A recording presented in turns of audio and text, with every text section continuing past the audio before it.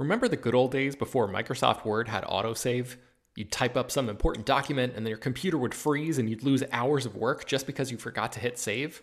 Well, that's what it's like going online without ExpressVPN. Every time you're connected to an unencrypted network, whether it's in an airport, a hotel, a cafe, or anywhere, your online data is not secure. Any person on that same network who knows what they're doing can gain access to your personal data. Bank logins, credit card details, passwords, all the stuff you don't want people seeing. Unfortunately, hacking has become much easier than it used to be. People don't even have to be exceptionally skilled to do it, and there's a lot of money to be made by selling your information on the dark web. ExpressVPN stops hackers from stealing your data by creating a secure, encrypted tunnel between your device and the internet. It's incredibly easy to use. Once the app is running, you literally click one button to get protected.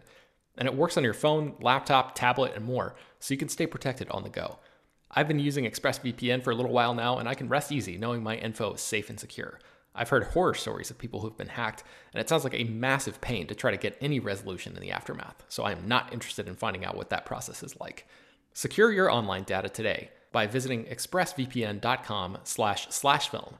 That's expressvpn.com//film.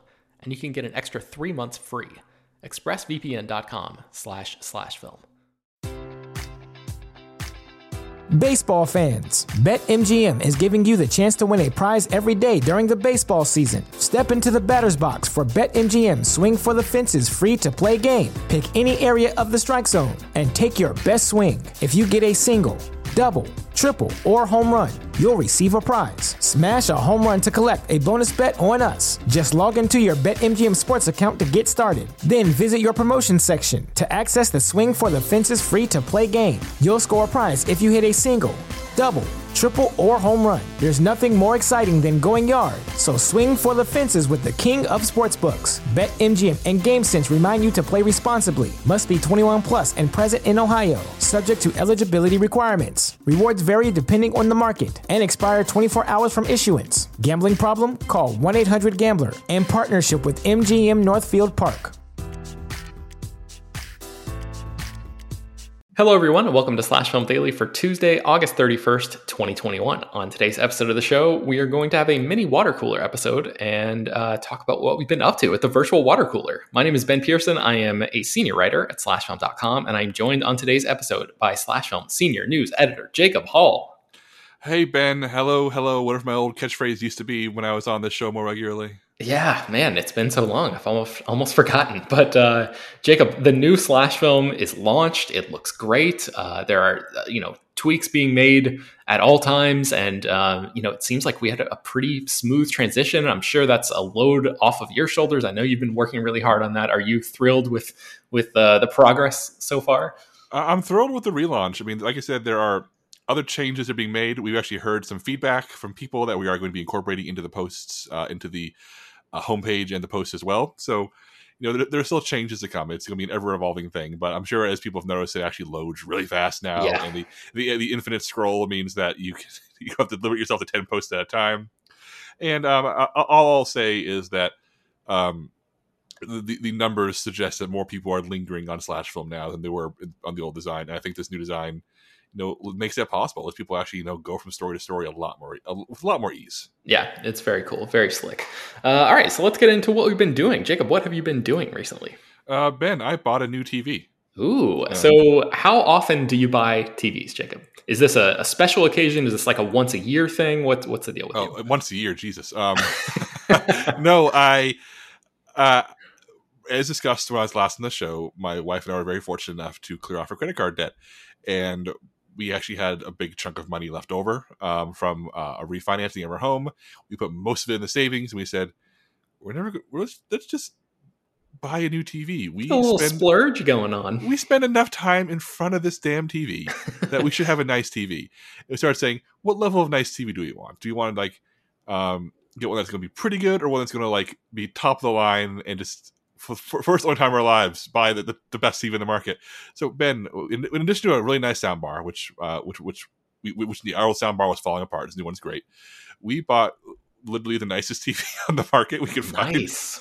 We bought the new LG OLED, and with a 4K Blu-ray disc, Ben, I will say this: I have never seen a better looking image in my house. It's legitimately. I'm legitimately an overnight snob about it. I'm legitimately like, oh my, OLED for life. I can't imagine even rewatching like streaming sitcoms on Netflix. I'm like, ooh, the black level was a New Girl. I didn't know it was shot with such nuance. No, but really, the first movie we watched with a new soundbar and TV was the 4K disc for John Wick 3, and oh man, it's literally impossible to go back to non-OLED TVs. I feel like, and now I walk into someone else's house, I go, oh, the skin tones on your TV.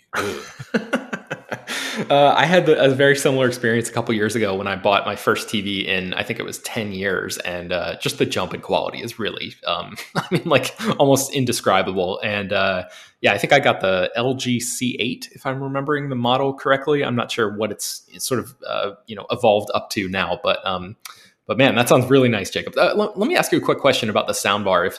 I don't know if you have like the specs or anything in front of you, if you know the model of soundbar that you have, but just like soundbars in general, the room that I have my TV in is sort of a cavernous living room. It has like super high, what do they call it? Like vaulted ceilings. And there's a little bit of an echo in the room just from like this speaker coming out of my TV. And I don't have any other speakers. I have like no sound system whatsoever. I don't have surround sound or subwoofers, any of that stuff. What are the acoustics like in the room where you have your TV set up? And then what do you think about the soundbar that you have? I'll say I'm using the LG SP8YA, and it is so far I'm very happy with it. It has a subwoofer, and its whole thing, it has speakers that point forward and up.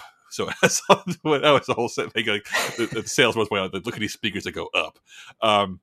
And so far I'm happy with it. Our room is very, very long. Our ceilings aren't especially high, but our living room leads into our kitchen without a break. But so far I'm very happy with it. I'm very happy with how it fills the room. But I also feel like, you should do your homework. I know that there are some soundbars out there that have detachable speakers. Like you literally snap off the sides of them and you move around your room to create surround sound. Which we almost bought, but we decided to save a couple $100 and get the one that mostly get the job done in the same way for us without the break-offing bits. In case you're curious, the LG G1 is our new TV. It's the one that's like super, super thin. And yeah, mine is really thin as well. I was shocked. I'm like, transporting it across the country from LA to Florida in the move was like my biggest source of like anxiety and stress the whole time, because we wrapped it in stuff and like put it in a big box and had foam pads and everything, but still it's so thin. It just feels like even taking it out of the box, it feels like I could snap it any second. And I'm sure yours is the same way. Yeah, we hired a handyman to come over and mount it for us. It's one of those TVs where it's such an act of snobbery that the TV comes with its own wall mount, but not a stand. So like the TV expects you to mount it. So oh wow. Cool. All right. Well, yes, man, I'm excited on your behalf, because I know what an entertainment game changing type of experience that can be an upgrade like that. So that's really cool. We've not been reading anything. Let's get into what we've been watching. Jake, what have you been watching recently? Actually, I have been reading. I forgot to put in the doc. I've been reading The Snakehead by Patrick Radden-Keefe, an author I've mentioned a few times on the show, the author of the book Say Nothing, which I talked about with you last time on the show, and Empire of Pain, his book about the Sackler dynasty and how they started the opioid crisis. And this is his second book from, I think, 2009. And it's a true crime novel about a Chinese immigrant, this Chinese mother, who starts a human trafficking business, not human smuggling. Not human trafficking, human smuggling, which is where you people pay you of their own volition to be smuggled into places. Oh, interesting. Okay, as opposed to human trafficking, which is people against their will. And the first part of the book is like Goodfellas, like she's working out Chinatown in the 80s, and she's helping immigrants. She's making lots of money, and everybody's happy. In the 90s is where she joins forces with a psychotic criminal who says, "Whip out boats instead of planes." For smuggling people, and things go so disastrously wrong, like back half of Goodfellas style, that I'm finding it just like absolutely riveting. So probably not as rich of a book as Say Nothing, his book about the Troubles in Ireland, but it absolutely reads like an amazing HBO miniseries. Awesome. And I think they actually, we were just talking about this in Slack. I want to say it's I don't remember what company. It's one of the smaller production companies is either adapting it into a movie or a TV show. I don't recall the details, but I'll put a link in the show notes to the trailer, which we just wrote up on slashfilm.com not too long ago. So if people want to check out sort of visual accompaniment to the Snakehead. You can do that in the show notes. I don't think the movie is directly based on the book. I think it's based on the same people who were involved for sure. Oh, okay. But 'cause I remember the press release didn't mention Patrick Radden Keefe's name at all. Oh, interesting. But I'm thinking it's had the same title as his book, so Yeah. clearly somebody on the production probably read it. Gotcha. Okay. All right. So what have you been watching recently, Jacob? I saw the new Candyman movie, the Nia DaCosta one. Have you talked about this in the show yet, Ben? We have not. I think you're the first person to mention it. I think. I believe that's correct. It is a very interesting movie. I wish I liked it more, but it is definitely the kind of horror movie that has really grand ambitions. It has stuff on its mind. I mean, famously, the first Candyman movie from 1992. It's a great movie. It's a film about a ghost named Candyman who's summoned when you say his name 5 times in a mirror, and he haunts the Cabrini Green projects of Chicago, and he is a ghost of a slave who was tortured to death in the 1890s for having an affair with a white woman. And it wears his politics on its sleeve. It's very much about racial injustice in America, but it's also directed by a white man and is from the white POV. Whereas the new film is produced by Jordan Peele, directed by Nia DaCosta, who's a black woman, and stars almost entirely black characters. And it's about trying to reinvent and retell that story from that proper POV. And it's a real mixed bag because there's some really interesting things going on here. Nia DaCosta is a really skilled visual filmmaker. Her shot composition is beautiful. There's a real sense of tension and dread in all of her horror scenes. And Yahya Abdul-Mateen II, who's the lead here, is really giving it his all as this guy, as this artist who's now living in the now thoroughly gentrified Cabrini Green neighborhood and essentially digging into the neighborhood's traumatic past to give him inspiration for his art. And he uncovers, an urban legend that starts to destroy his life, which is all such an incredible way to take what Candyman did in the 90s and sort of reinvent it. And especially this is a sequel, I'll say as much. You don't need to see the first Candyman, but it's a direct sequel to the first movie, explicitly a sequel. But I also am not so sure the social notes hit as hard as something like Jordan Peele's Get Out does, because the first film, Candyman is very much a slasher. He's a villain. He's a guy who kills innocent people to make sure he's remembered, to make sure that his legend lives on. Whereas there's an attempt here to I'm going to walk into some fire here, possibly. The suggestion being that all murdered black men have the capacity to become Candyman, which suggests that in the movies, in the context of this franchise, all black men who are murdered have the possibility to become slasher killers in the afterlife. And the movie goes to some places that feel very powerful and relevant, but also it never really escapes the fact that Candyman is a horror movie villain, and they're trying to equate him with modern social justice, which is a really big swing, and people are having very divergent reactions to it. And as much as I enjoyed Candyman as a horror movie, I'm not so sure the social stuff hits quite as powerfully or as meaningfully as I think Nia DaCosta wants it to. But at the same time, I'm very, very glad this movie exists. I'm glad they're able to tell this message and explore that message in the way that they're able to. I just need somebody smarter than me to maybe tell me why I'm wrong or why I'm right, because I feel very unqualified to thoroughly unpack the movie's racial politics, because it's a doozy. I'll say that much. Okay, well, yeah, certainly sounds like a big swing. And would you recommend it, Jacob? I mean, clearly with some reservations, but do you think this is something that just like horror fans should seek out? Yeah, absolutely. If you're a Candyman fan, or if you're just a fan of adventurous horror, you should absolutely see it. And if you're curious about Nia DaCosta, I know everybody's talking because she's directing the Captain Marvel sequel, and this is the case of Marvel, like with Chloe Zhao, just grabbing somebody who's about to blow up, I think, before they can ask for too much.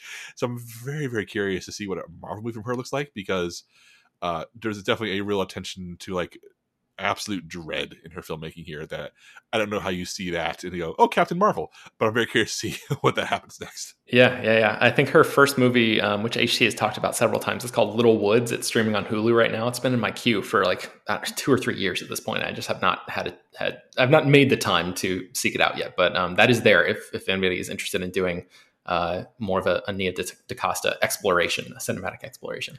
What else have you been watching, Jacob? I've been watching Are You Afraid of the Dark? Ben, have you seen Are You Afraid of the Dark? I want to say we talked about this the last time that you were on the show. Oh, We were talking did. about sort of the Canadian, Then we Canadian did. You know what, elements Ben? of it. Then yes, nothing else has changed. I'm still watching Are You Afraid of the Dark, which is the great '90s horror show on Paramount Plus for kids. So I won't dwell on it. I'm still watching it. I still think it's a hoot, and I still think that for every episode that's surprisingly chilling, there's one that's so outlandishly awful, but in ways that feel ambitious. Like I don't think I've ever seen a lazy Are You Afraid of the Dark. I can say that pretty safely. I'm deep enough into season 2 now. Yeah, still watching it, still enjoying it. Probably should be enjoying better things in my new television, but 90s Canadian Nickelodeon seems to be getting the job done sometimes. Yeah, I'm sure the 4:3 aspect ratio really holds up on your TV there. I don't remember if I asked you this last time. Have you seen the new Are You Afraid of the Dark, the one from like 2018, 2019? No, I know that Ben David Grabinski, who's a really who's a good writer and a really fun Twitter presence for people who really want to know how the film industry functions. He's involved in it, so I like to see it at some point because I feel like he seems like a guy with good instincts. But no, I have not. And also, in a weird way, it bothers me that sorry, I just said nice things about the people making it, but part of me is nervous because it's about the kids who tell the scary stories encounter a real scary story as opposed to kids telling scary stories, like sharing them. And part of the appeal of the show for me is the anthology format, where it's about kids who love horror and kids who are sharing scary stories around campfire, and little bits and pieces where it cuts away from the story to kids around campfire to have reaction to the story. And it's always been like a fun way to have it structured. So I get the appeal to make it a full-fledged horror thing with kids, It style, fighting monsters, but part of me just kind of wishes there was still kids around a campfire. Yeah, I totally understand that. I remember when that show premiered a couple years ago. I think they put the entire first episode on YouTube, and I wrote it up for Slash Film, and I watched it then, and I found myself like, oh, like this is actually pretty good for something that I just considered. I almost like wrote it off as just like, oh, it's like some kids show, but it actually it was pretty well constructed. So yeah, I would recommend maybe after you finish your run of the OG version to at least dip your toe in and see what you think about the new one. And then you've also been watching or rewatching something. Yeah, the very first show I watched in the pandemic, the very first show I watched front to back when we were in lockdown was the Fox sitcom series New Girl. And the pandemic's been going on for long enough that I decided to start rewatching New Girl. That's really depressing, Jacob. I mean, there are actually several depressing things about that. I mean, you just said there are other things that you should be watching on your TV.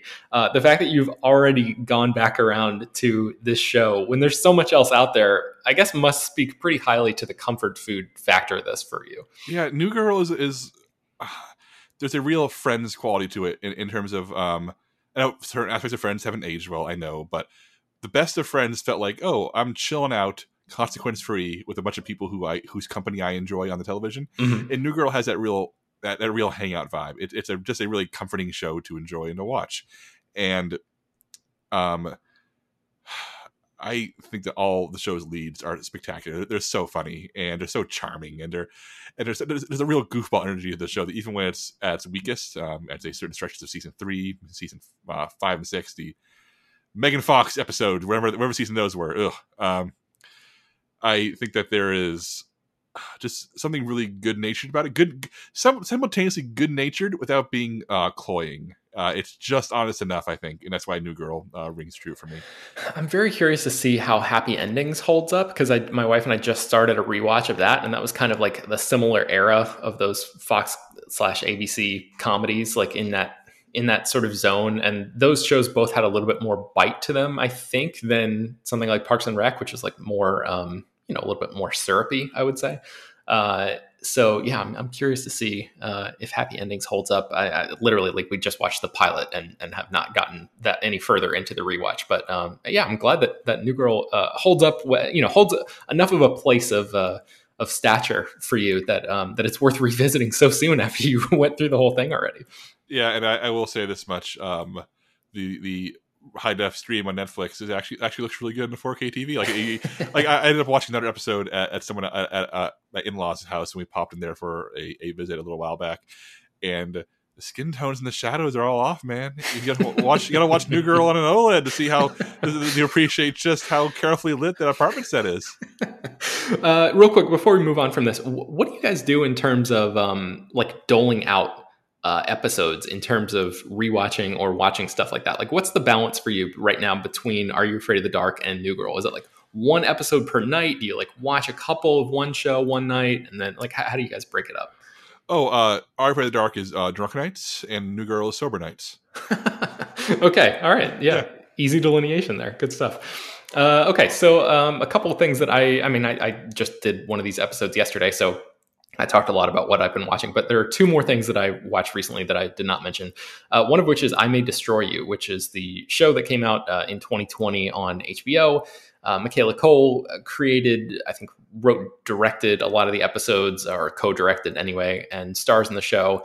And man, this show is just like a powerhouse piece of television. Have you seen I May Destroy You, Jacob? I have not seen it. It's one of those shows that you can hear my dogs destroying the background audio. But one of those shows Michaela Cole fans, your dogs, yeah, for sure. I remember the show was everybody talked about it on social media constantly, but like in the real world, I heard like no buzz. So one of those things where I wasn't sure if this was something that was like widely liked or for something that like a handful of people liked, and it was so far off my radar that I just didn't watch it. Now I feel like I may have made a mistake there. Well, it's nominated for several Emmys. Not that really means all that much all the time, but it won a handful of BAFTAs and a Peabody Award and a bunch of awards and stuff. And it is a show that you kind of think you know what the show is after its first episode, which like basically the through line of the show is about Michaela Cole's character who gets sexually assaulted in the first episode, and it's about she gets drugged and assaulted, and she sort of realizes slowly what happened to her, and the course of the season is sort of her like coming to terms with that and remembering little pieces and slivers. And you kind of, from that description, you could probably imagine an arc of an entire season of television based on that. But the show is so much more interesting and complex than that. Not that topic is not interesting, but it is treated in such a human way that I don't think I've ever really seen before. And it's not only the way that the Michaela Cole, the central character of the show, is treated, but that the show in its 12 episodes has time to sort of spread out its scope a little bit, expand things, and sort of get into the lives of her friend group, these people who sort of form this close-knit, tight community around her for protection in this moment of vulnerability and need that she has in the wake of this terrible thing that's happened to her. But the show, it really surprised me in the way that in how deep it was willing to go into these characters' lives and flesh them out in a three-dimensional way. It's a show that feels like authentic and deeply, deeply personal, but authentic in a way that that I have not seen in a show like this in a very long time. So I would definitely recommend it. It is a bit of a tough watch. If the phrase trigger warning was ever applicable to anything, I think this would be the show. And I'm sure it's not going to be for everybody because of that. But man, it is just a kind of an astounding piece of television. There's some episodes in here that really like put me back on my heels in terms of like, wow, the lead characters that I've been following here are kind of acting like pieces of shit in this episode. I'm not really sure I agree with what they're doing here. It's a really challenging show in that way. So yeah, I would definitely recommend it, even though it's a bit of a tough watch at times. So that's I May Destroy You. It's streaming on HBO Max right now. And then the only other thing that I wanted to mention is a film called The Grand Master that I watched this morning, actually. It's on Netflix right now. It is written and directed by Wong Kar-wai, and it stars Tony Leung and several other people. I think it's Shang Ji is how you pronounce her name.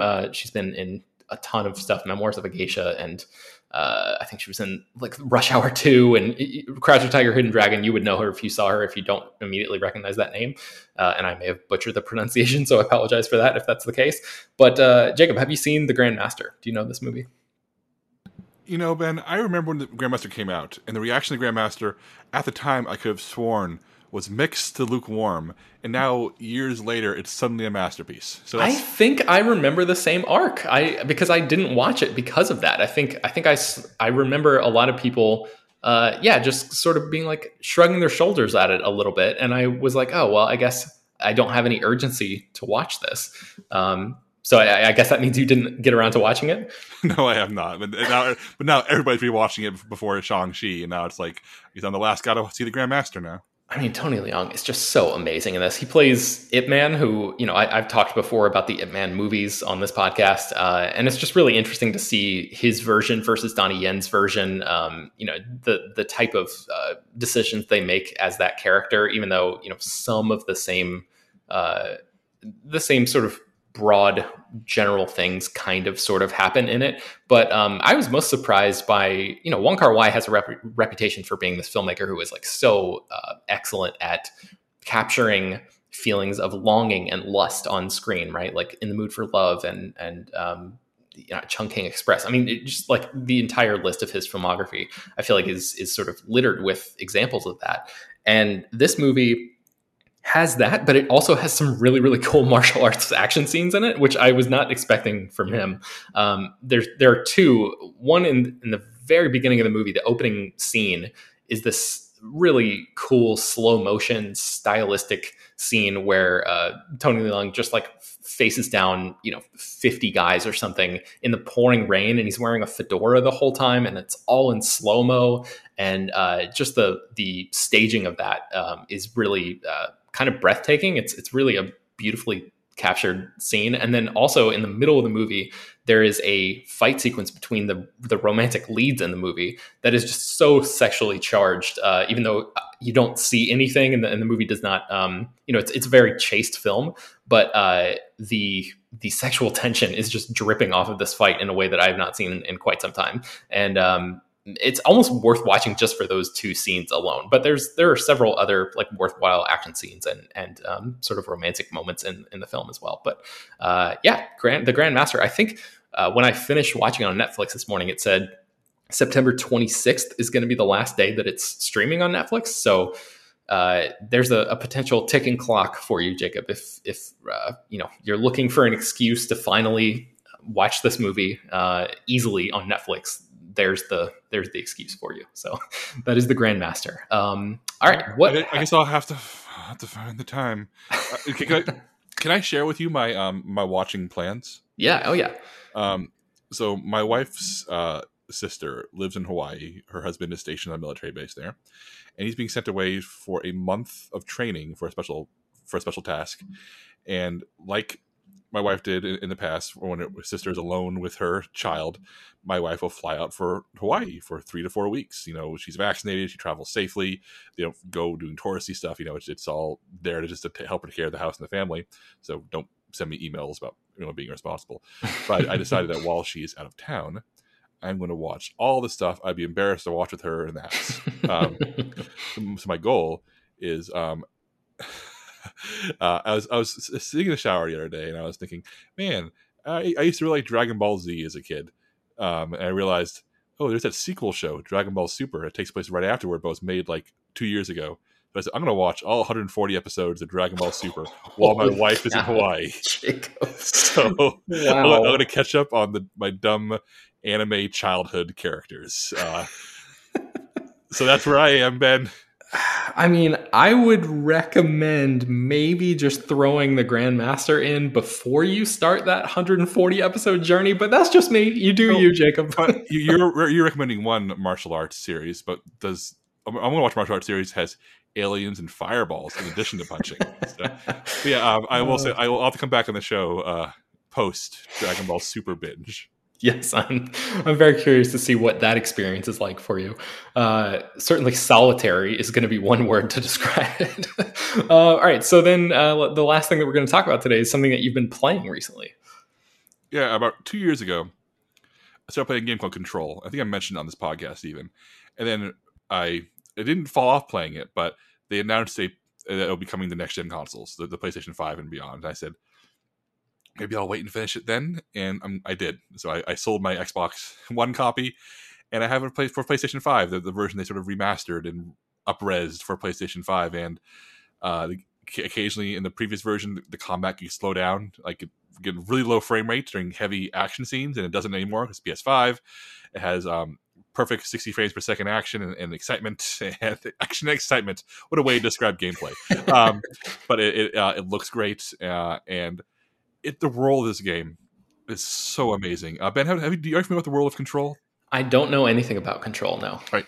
Control is essentially, it's going to sound generic at first, but it's about the government agency that controls all the weird stuff. Like, so if X-Files had its own massive division. Okay. And their headquarters is in New York City, in a building that's much, much, much bigger on the inside than it is on the outside. Because inside it has massive quarries full of alien rocks, and infinite hallways, and massive. So far, you're kind of describing Men in Black, almost. Almost, yeah. No aliens, though, more paranormal dimensional things.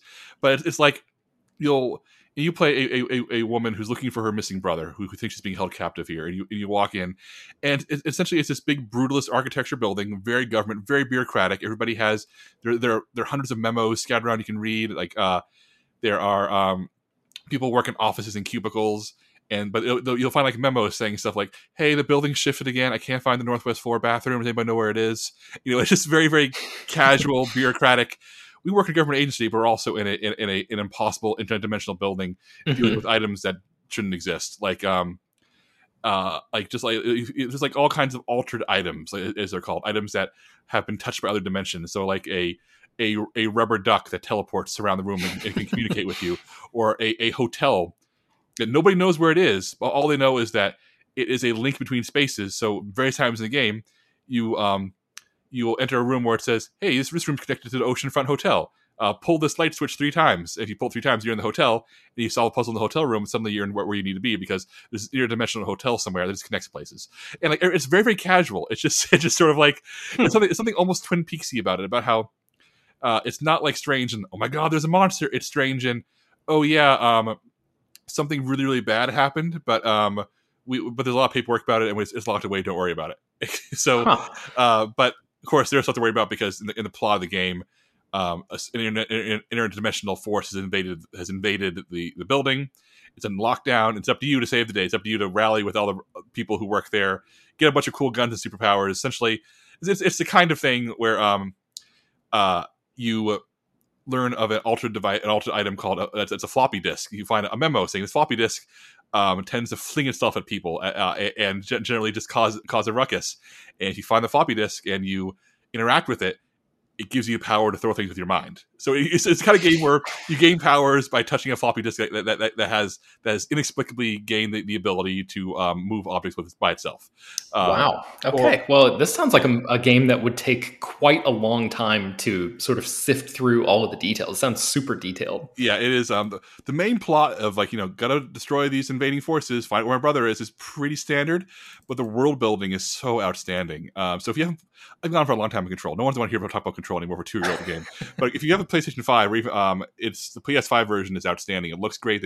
I love how the combat feels. I love how you can it's a combination of utilizing a essentially a sci-fi gun, but also levitation and throwing things with your mind and mind controlling enemies. The combat feels really, really good.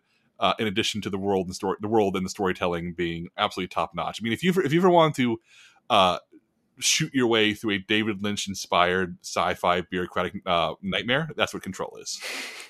Well, that sounds like a pretty good recommendation. So hopefully people will check that out if they're interested.